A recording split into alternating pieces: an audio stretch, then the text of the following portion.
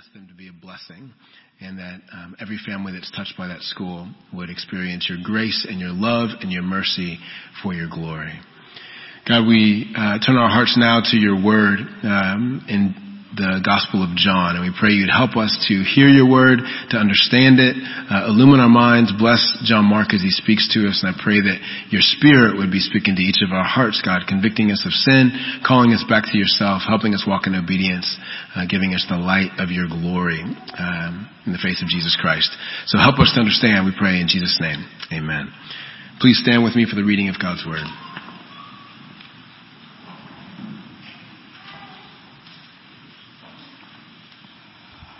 John 13, 1 through 17. Now before the feast of the Passover, when Jesus knew that his hour had come to depart out of this world to the Father, having loved his own who were in the world, he loved them to the end.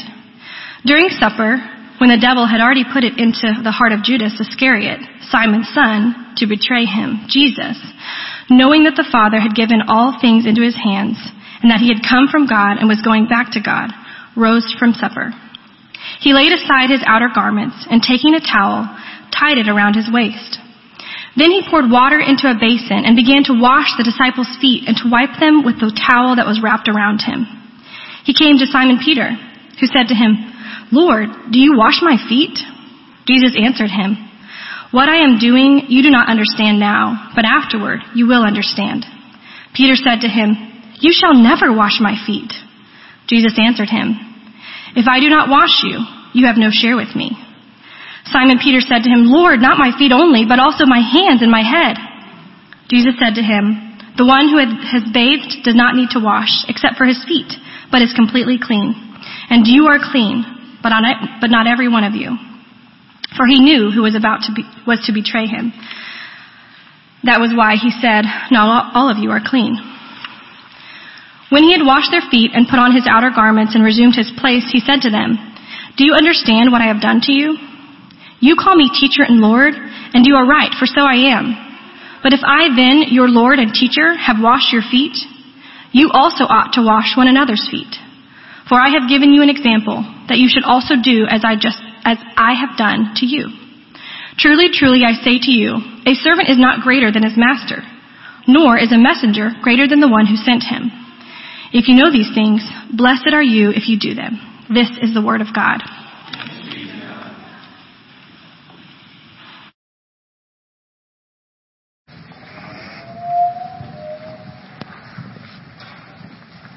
Good morning, family of God. I was reminded this morning of how important it is to listen attentively to God's Word with hearts and minds that are fully engaged. I was reminded of this because my daily Bible reading this morning had me in Isaiah chapter 51, and I want to read to you verse 4. This is not in your bulletin. This is not part of the sermon. This is like the pre-sermon sermon. Isaiah 51 verse 4 says this, "Pay attention to me, my people, and listen to me, my nation. For instruction will come from me, and my justice for a light to the nations. I will bring it about quickly." The text is God saying through the prophet Isaiah, "I have instruction that I'm going to give to you, which will bring light, hope, joy, salvation, justice, healing to all the nations on earth." Don't you want that? God's Word has that power, but here, as so many other places in Scripture, the Bible is teaching us that whereas God's Word always has redemptive power, our capacity to receive that power is contingent upon how well we listen. The way Jesus said it is this. When he was teaching us to be careful how we listen to God's Word, he said, "With the measure you use, it will be measured to you," which means the heart and expectation I bring to God is going to be proportional to what I'm able to receive from God. And as I was meditating on that reality, it just struck me that God and God's Word and God's love are so potent that every time we open the Bible, there is potential for us to be deeply transformed. Which is to say, I'm not really honoring the Lord if I ever open the Bible or come hear the Word of God without expecting to be deeply transformed by grace.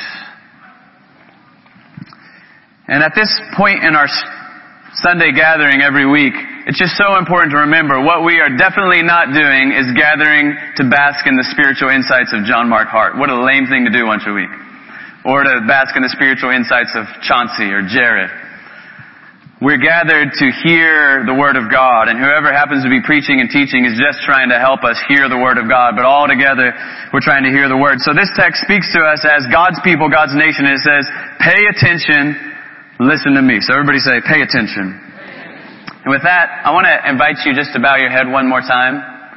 We're reading today, we've already heard, and we're going to meditate on such a precious and beautiful passage of Scripture. I want to just take a moment and ask the Holy Spirit to help us hear His Word. So I'm going to be quiet while you pray, asking God to help you hear, and then I'm going to say a prayer for us before we dive in.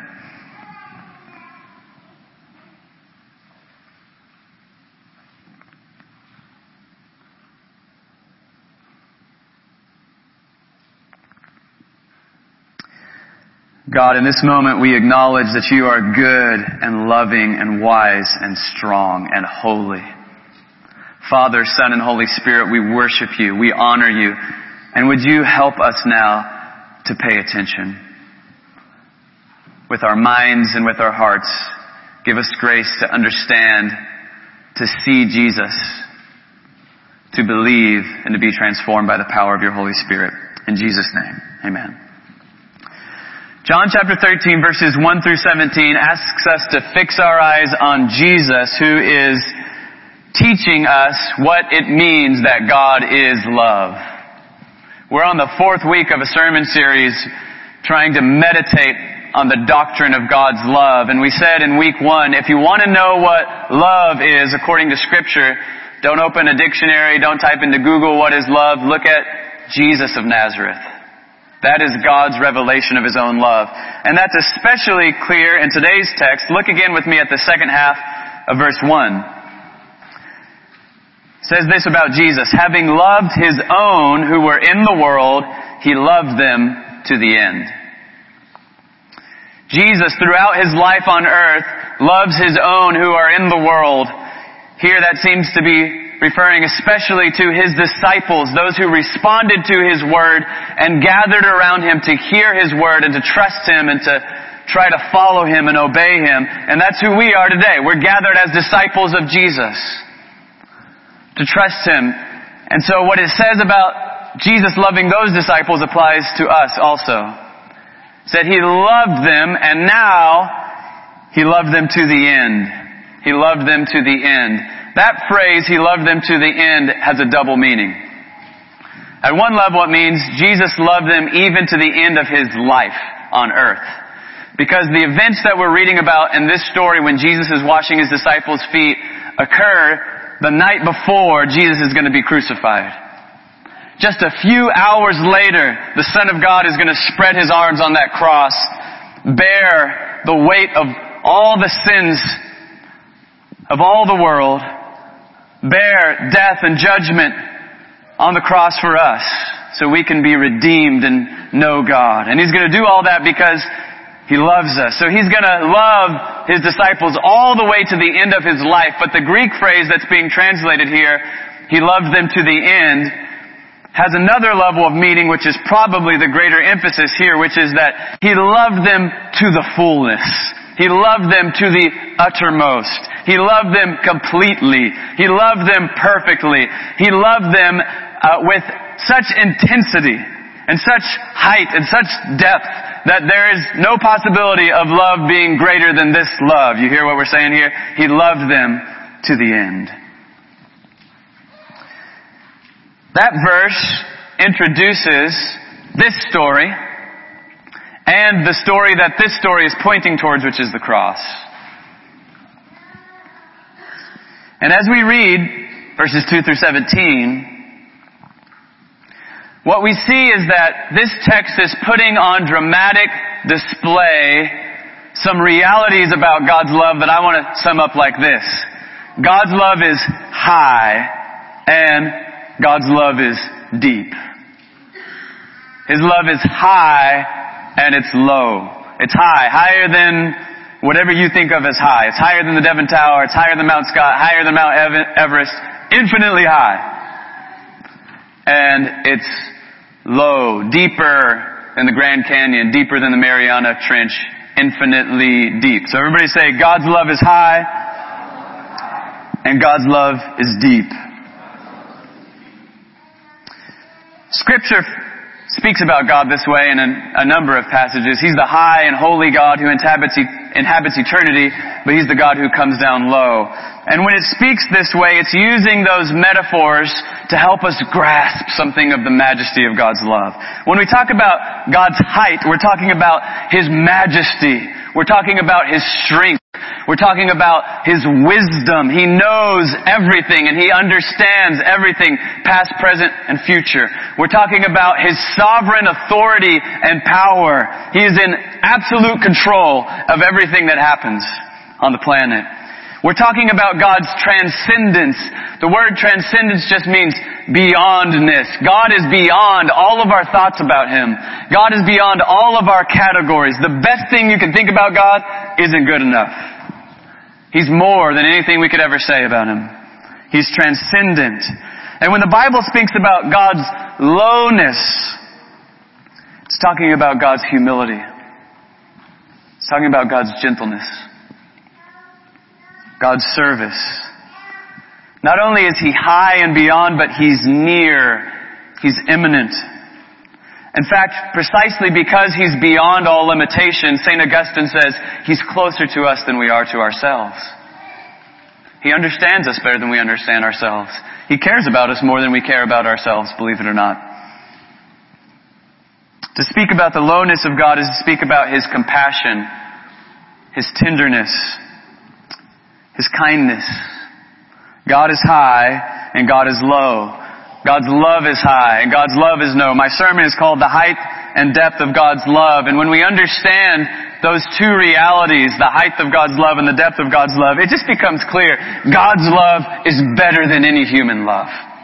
It's better than anything we've experienced in our relationships with one another. It's better than anything we could imagine or dream up. And when we really get it and live in the truth of His love, there is every reason to be filled with joy and peace and spiritual strength that compels us to live redemptively in the world all the time, every day, in every circumstance. Wouldn't you like to be like that when you grow up as a Christian?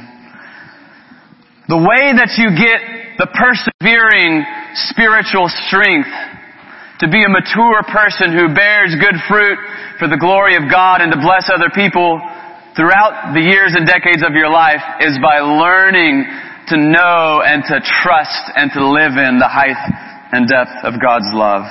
But don't take my word for it. Let me show it to you in the text. First, let's look at the height of God's love. Everybody say, God's love is high.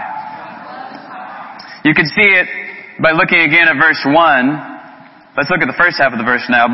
Now before the feast of the Passover, when Jesus knew that His hour had come to depart out of this world to the Father. Pause. What does that mean? It means Jesus knows everything that's about to happen. Judas has a plan.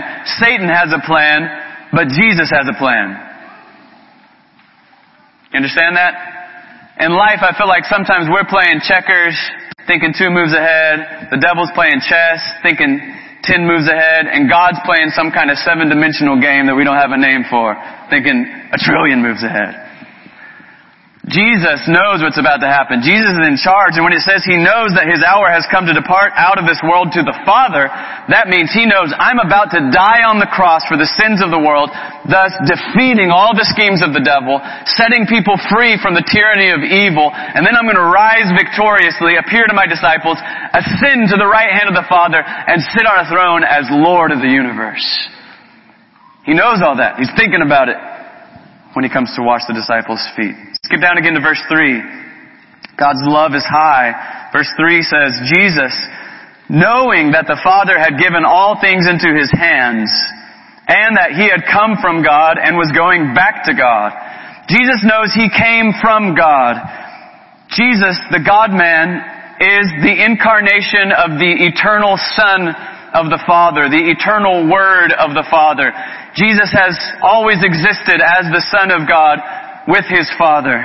There was never a time when the Father was without His Son. From all eternity, all things were made by the Son and through the Son and for the Son. He is from the Father. And now the eternal Son has come and taken a human nature unto Himself, and now He's about to go back to the Father, which means that He's glorifying humanity in Himself. He's taking His human nature to the place of exaltation within the new creation, and He's taking all of us with Him. He has come from the Father. He's going back to the Father. He's come from God and He's going back to God, and He knows that the Father has given all things into His hands, which means these hands of Jesus that are about to get pierced by nails and they're about to take the dirty feet of the disciples into them, these hands of Jesus have already received authority over all things. You know that little song, He's got the whole world in His hands? It's saying that's true of Jesus now. In this moment. He's got the whole world in His hands. That's a powerful symbol. That means He's in control of everything. And if you read what the Bible says about the sovereign authority of God and Christ, He's in control of the political machinations of the world. He's in control of the roll of every dice. He's sovereign over everything. He's got the whole world in His hands, and He knows it. This is talking about infinite power, infinite knowledge, infinite wisdom. Let's get down to verse 8. We're talking about the fact that God's love is high. Everybody say, God's love is high. This is the middle of Peter's argument with Jesus. Peter does that a lot. He argues with Jesus. And this is a moment of great humility, but it's also a moment of great authority when Jesus responds in the second half of verse 8 by saying, if I do not wash you, you have no share with me. Now I'm going to come back to that in just a moment and talk more about it. But right now, let's just say plainly, Jesus is saying the only way to be cleansed spiritually so that you can have a relationship with God is if I do it. Now the Bible teaches that only God has the authority to forgive sins. And only God has the power to renew our souls. And Jesus is saying, the only way your sins are forgiven and your soul's renewed is if I do it. This is talking about the height of His love. Or skip down to verse 13. When He's instructing the disciples, He says, you call me teacher and Lord, and you are right, for so I am. I am the teacher because I have all wisdom, Jesus is saying. And Jesus is saying, I am the Lord because I have all authority. He's high. He's the Holy One. Look at verse 16, skipping down. Truly, truly, I say to you, a servant is not greater than his master, nor is a messenger greater than the one who sent him. So Jesus is very clear with His disciples and with us. I'm the master. And I'm the one who has the authority to send you wherever I want you to go. This text repeatedly emphasizes the fact that Jesus is high, God is high, the love of God is something high, majestic, transcendent, powerful, and wise, and yet the text also shows us the depth, the lowness of God's love in Jesus. Everybody say, God's love is deep.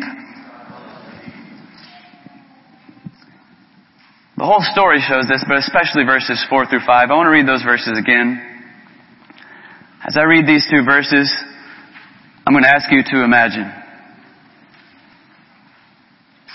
I'm going to pray, Holy Spirit, help all of us to imagine. Place yourself in this scene with Jesus and the disciples. Imagine you are one of them as you watch these events unfolding. Verse 4 says, Jesus rose from supper. He laid aside His outer garments and taking a towel, tied it around His waist. Can you see that? We were all eating together. The meal has already started. We're all wearing our nice holiday clothes.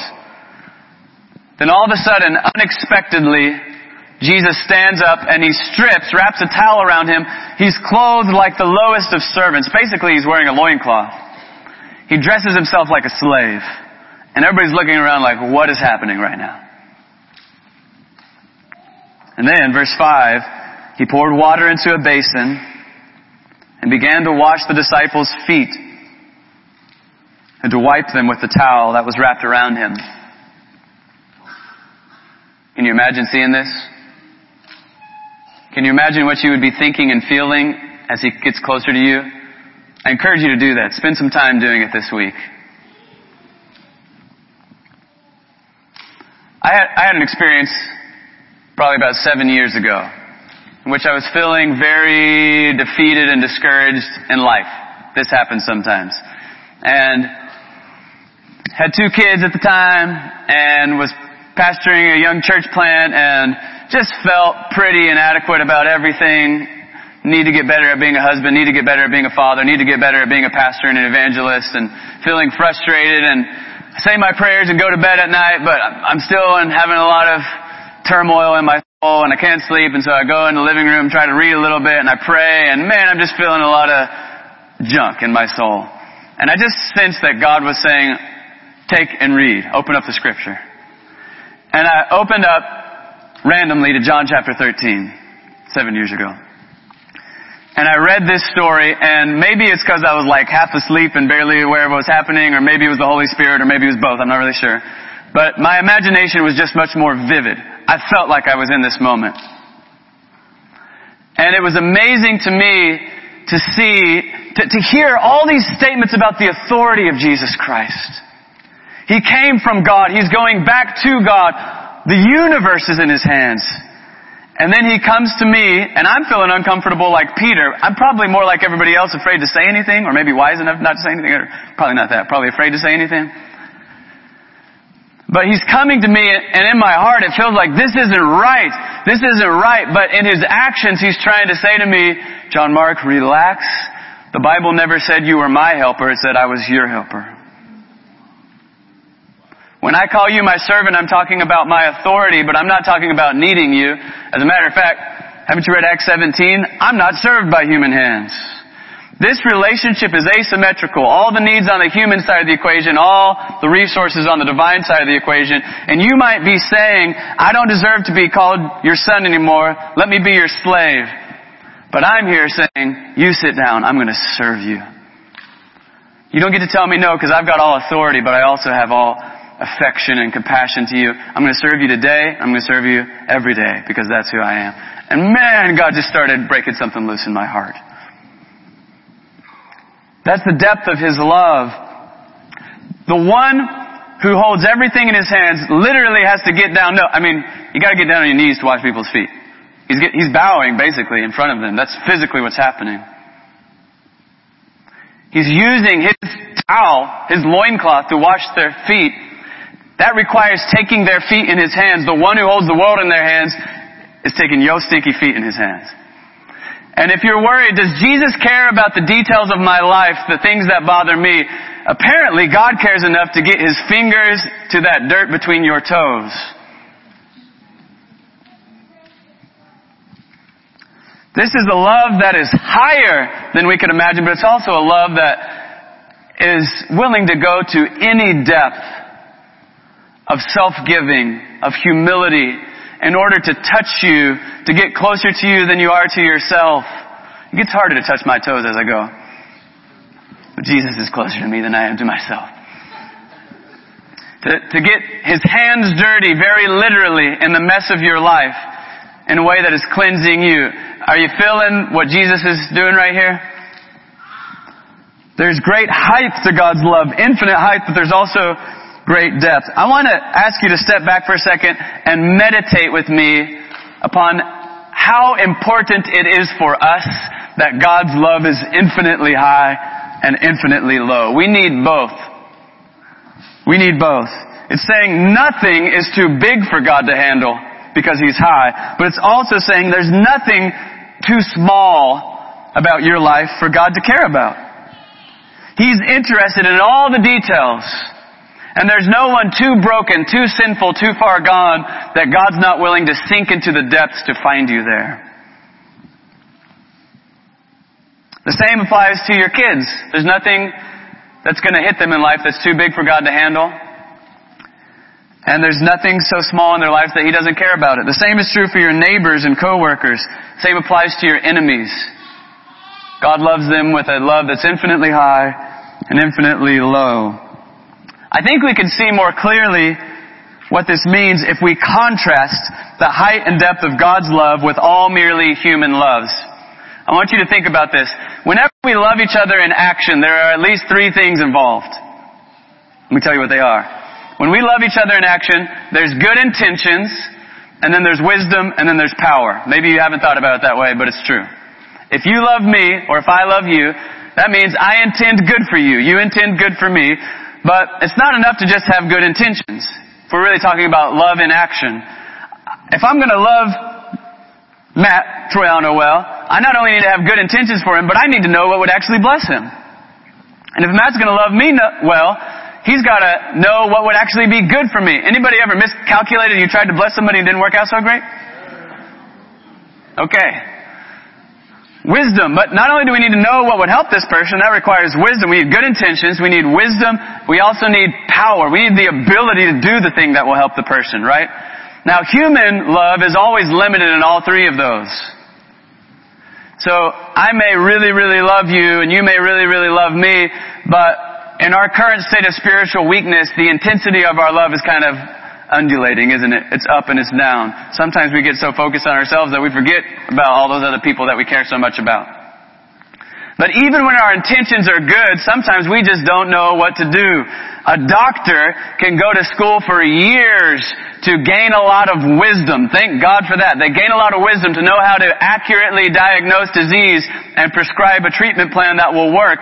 But even the wisest doctor sometimes gets it wrong, don't they? They misdiagnose.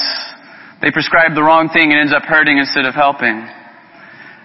Parents know sometimes you really, really want to help your kids, but you don't know what to do. And you say something that you think is going to help, or you do something you think is going to help, and then it backfires. Not only, though, are we limited by the fluctuating intensity of our good intentions and by our limited wisdom, we're also limited by our power. Sometimes we really care about people and we know what they need, we just don't have the capacity to give it. You've had that experience in your life. I mean, I hear about it all the time from mothers and fathers and grandmothers in South Oklahoma City who have come to me saying, for example, my kids desperately need a great education. I know that's what they need. I would be willing to do anything to give it to them, but I lack the resources. I don't know what to do. Will you help? Which is why our schools ministry team is partnering with all those teachers in the schools. That's why we're working with Coolidge Elementary, and that's why we just prayed for St. Paul's Community School. We're trying to help, but the point is, those parents and we as a church only have finite resources. So everybody say good intentions, wisdom, power. A love in action always involves all 3 of those. But our human love is always limited in all 3 of those. But what we're trying to say is God's love is infinite and unlimited in all 3.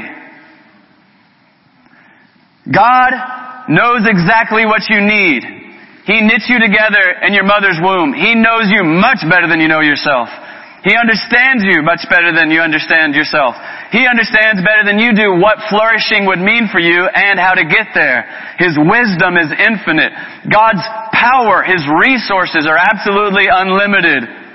Our God is in the heavens. He does what He pleases. He is omnipotent. He is almighty. And the intensity of His commitment to our good is infinite and eternal, unwavering. We see this intensity demonstrated in moments like the washing of the disciples' feet and especially the cross. But what those moments are revealing is who God always is. His love is infinitely high and infinitely low, unlimited in intensity, in wisdom, and in power. Isn't it good to know a God like that? Consider the implications of this for how we live day to day. To abide in God's love means some things, like the following things. If I abide in God's love, I joyfully acknowledge the unwavering perfection of His love, wisdom, and power, which means I accept every experience that comes to me, either as a good gift from my loving Lord, or as an evil which has already passed through the filter of God's permissive will and which God is able to use for my good. Doesn't mean we call evil good. Evil's evil and irrational. It doesn't make sense. But this is a different way of walking through life. I receive all of God's good gifts, big and small, in an attitude of conscious thanksgiving. Every day I'm walking through the day and 10,000 things come to me which are God saying, I love you, I love you. I'm committed to your flourishing. I'm committed to your life and your ultimate joy with me forever. And all day long I'm saying, thank you, I love you, thank you, I love you. That's what's happening if I abide in His love. If I abide in His love, that also means I rejoice even in the midst of evil and suffering. Knowing that evil is beyond my capacity to understand. The whole book of Job is there to tell us there's a lot about the brokenness of this world that we're incapable of understanding. And yet, knowing that God is with me in my moments of deepest suffering. He is comforting me and sustaining me. He cares for me. He's forging me even in the fires of affliction. He has a purpose to work in me and through me, even in the darkest hours. And He will bring me out of the darkness of suffering into the light of future glory. Thus, I am filled with unwavering peace, joy, and hope. I have a steadfast capacity to serve other people with great humility. That's what it means to abide in God's love. I just want to be clear about all those first-person singular pronouns I was using. I'm saying this is what it would be like if I always abide in God's love. Not that I'm there yet. But that's what I'm aiming towards. That's what we're aiming towards, church. Now, if you want to know, okay, how do I do that? Good news. Jesus gave us 2 practical applications in the text today. If you want to know what to do, here's 2 things to do. I'll summarize them and then show it to you briefly in the text before we finish. If you want to learn how to rest in that love, how to surrender to that love, how to abide in that love, here's 2 things you do. 1, come to Jesus daily for spiritual cleansing. Come to Jesus daily. We could even say continually for spiritual cleansing and renewal. 2, practice serving others like Jesus serves you. That word practice is key. It means we're getting into action, but it also means when you're practicing something, you're trying it and you're trying it again and you're messing it up, but you keep trying. So everybody say practice. Let's talk about the first one first. Come to Jesus for daily spiritual cleansing. This is verse 6 through 11. The impetuosity of Peter often causes problems and gives us helpful learning moments. So thank God for Peter. Look at verses 6 through 11 again. Jesus came to Simon Peter, who said to Him, Lord, do you wash my feet? Here Peter is resisting, and probably he's verbalizing what most of the disciples were feeling. It felt to them that something was unfitting about this situation. John the Baptist said, I'm not worthy to untie Jesus' sandals. And now Jesus is untying our sandals and washing our feet. Doesn't seem right. So Peter resists. At this point, it's kind of a weak resistance with a question. Lord, do you wash my feet? But verse 7 says, Jesus answered him, what I am doing you do not understand now, but afterward you will understand. An important principle here. If you wanted to learn to abide in God's love, you got to realize He's often doing things you don't understand now, and you just have to trust Him and wait. But Peter is not willing to accept that. So instead of yielding, he increases the intensity of his resistance. Verse 8, Peter said to him, you shall never wash my feet. That's actually a problem. See, Peter understands the height of the glory of Jesus, but he thinks that that is incompatible with the depth of humility and service Jesus is displaying, which means Peter really doesn't understand the kingdom of God yet. Peter is still resisting the truth of the cross, like he was when he said to Jesus, you'll never die for us. You'll never be handed over. And like he will be soon when he tries to pick a fight with the Roman soldiers in the Garden of Gethsemane. He's resisting the cross, the truth of the cross, because he doesn't understand. It's not that Jesus comes low despite the fact that He's high. It's the very height of His glory which is revealed in the depths of His humility and love. If we don't get that, we haven't understood the glory of God. So Peter resists Jesus, but Jesus now gets firm with Peter, and he does so in a way that explains something important to us about the spiritual life. He says, if I do not wash you, you have no share with me. I'm physically washing your feet, Peter, but I'm doing an embodied, dramatic, prophetic action to teach you something about the nature of the kingdom of God. If I don't wash you, you have no part of me. We need spiritual cleansing and renewal to enjoy table fellowship with Jesus. We need Him to wash us. Well, now Peter says, oh, if that's what this is about, then I'm sinful not just on my feet. Jesus, I'm sinful everywhere. So he says, Lord, not my feet. only, but also my hands and my head. Verse 9. Verse 10, Jesus said to him, the one who has bathed does not need to wash except for his feet, but is completely clean, and you are clean, but not every one of you. For he knew who was to betray him. That was why he said, not all of you are clean. Here's what that means. Literally, it was true of the disciples. They already took a bath. They don't need another bath. Right? They already got all washed and cleaned up and ready for this party, this special meal they're celebrating. But then they walked to the mill in sandals on dirty, dusty roads, so their feet are dirty. That's literally true. But Jesus is teaching a spiritual point. There is an initial cleansing which Jesus gives to his disciples, which makes them clean and accepted in right relationship with God. But in the daily journey of discipleship, they're continually getting their feet dirty and they need another cleansing. Let's talk about what both of those means. The initial cleansing is something that 11 of them had experienced. Judas had not. Understand, Jesus loves Judas, is what verse 11 is about. Jesus washed Judas's feet. Jesus served Judas. Jesus made himself available to Judas. Jesus summons Judas to himself. He called him to repentance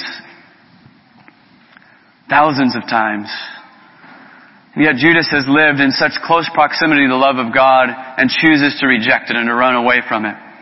But for the other 11 there, despite all their struggles of faith and all their doubts and all their confusion and insecurity, they've said, okay, Jesus, you're the master, you're the teacher. And because of that, they've been forgiven. If we want to put that in theological terms, they've been justified. They've been accepted into covenant relationship with God.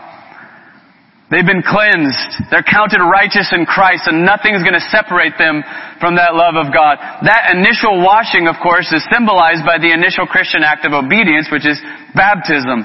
The once and for all, non-repeatable sign by which we show, I'm trusting in Jesus Christ, I'm dying with Christ, I'm rising with Christ, I'm identifying with the Father, Son, and the Holy Spirit. He's cleansing me and renewing me. If you've trusted in Christ, you're forgiven, you're accepted, and yet in our daily walk, our feet gets dirty, which is why Jesus told us to pray regularly, Father, forgive us our debts, and Father, lead us not into temptation. Every day forgive me, every day spiritually renew me. And what does that mean? It means every day we need God's grace. This is not because God is rejecting us. You can think for a second about the relationship between a loving parent and a loving but sometimes disobedient child. That relationship is secure. That parent's not about to disown that child. The parent loves the child and the child loves the parent. But there's sometimes in which the child does what is wrong, and in those moments, that relationship is hindered. It's not broken. It's secure. It's irrevocable. But the child's repentance and the parent's hug and embrace and forgiveness is restoring the intimacy of fellowship that's there. Likewise, in our Christian life, if we've trusted Jesus, He's saying, you're clean. You've already had a bath. If you're here and you haven't trusted Jesus, trust Jesus. Trust Jesus. That's your bath. Don't get baptized. That's the sign of your faith in Christ. But once you've trusted Jesus, now you're in the family. But it's saying, learn to come to Him daily. Just as He humbled Himself so that you could be cleansed initially, so He's constantly willing to humble Himself, to come near you, to get His hands dirty with the fact that even after you're His, every day you keep getting dirt between those toes. And He's willing to cleanse you and renew you and restore you. It's unlimited how willing He is. But He's saying, you need to learn to come to me day after day. So this is the Christian practice of consciously, daily, regularly coming into the presence of Jesus saying, Lord, anything in me that is displeasing to you, anything that's hindering my fellowship with you, show it to me. Help me to turn from it. Forgive me. Spiritually renew me. I want to be as close to you as possible. And knowing that we're fully accepted in His love. So, one practical thing to do is come to Jesus daily, regularly, for spiritual cleansing. But the other practical thing that we do is practicing serving others like Jesus serves you. Don't have time to say much about this, but let's read 12 through 17 one more time. It says, when He had washed their feet, He put on His outer garments and resumed His place. He said to them, do you understand what I have done to you? You call me teacher and Lord, and you are right, for so I am. If I then, your Lord and teacher, have washed your feet, you also ought to wash one another's feet. For I have given you an example, that you also should do just as I have done to you. Truly, truly, I say to you, as a servant is not greater than his master, nor is a messenger greater than the one who sent him. If you know these things, Blessed are you if you do them. What does this mean? It means Jesus says, I have showed you the height and depth of my love. Trust it, believe it, and now practice it in the way you treat one another. It means this. If there's anybody who has wronged you, forgive them and embrace them daily, repeatedly, like Jesus did for you. You might just pray the Holy Spirit will bring to mind. If there's any relationships that are unreconciled, don't rest until you go work on that reconciliation. Really. That's your first act of obedience. If there's anything left that you can do everything that depends on you. It means care about the dirty details of the lives of other people, like Jesus cares about the dirty detail of your life. Didn't you feel good when you were thinking about Jesus caring about the dirt between your toes? He cares about all your mess.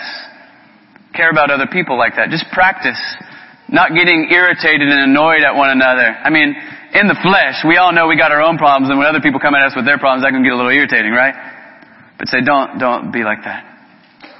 Learn to, with patience and care about the dirty details of other people's lives like Jesus does for you. It means practice, humility, service, and vulnerability. Caring for other people when it costs. Caring for other people when it involves sacrifice. Listen, friends, we need to do soul care. We need to have healthy rhythms. But loving people is supposed to cost something.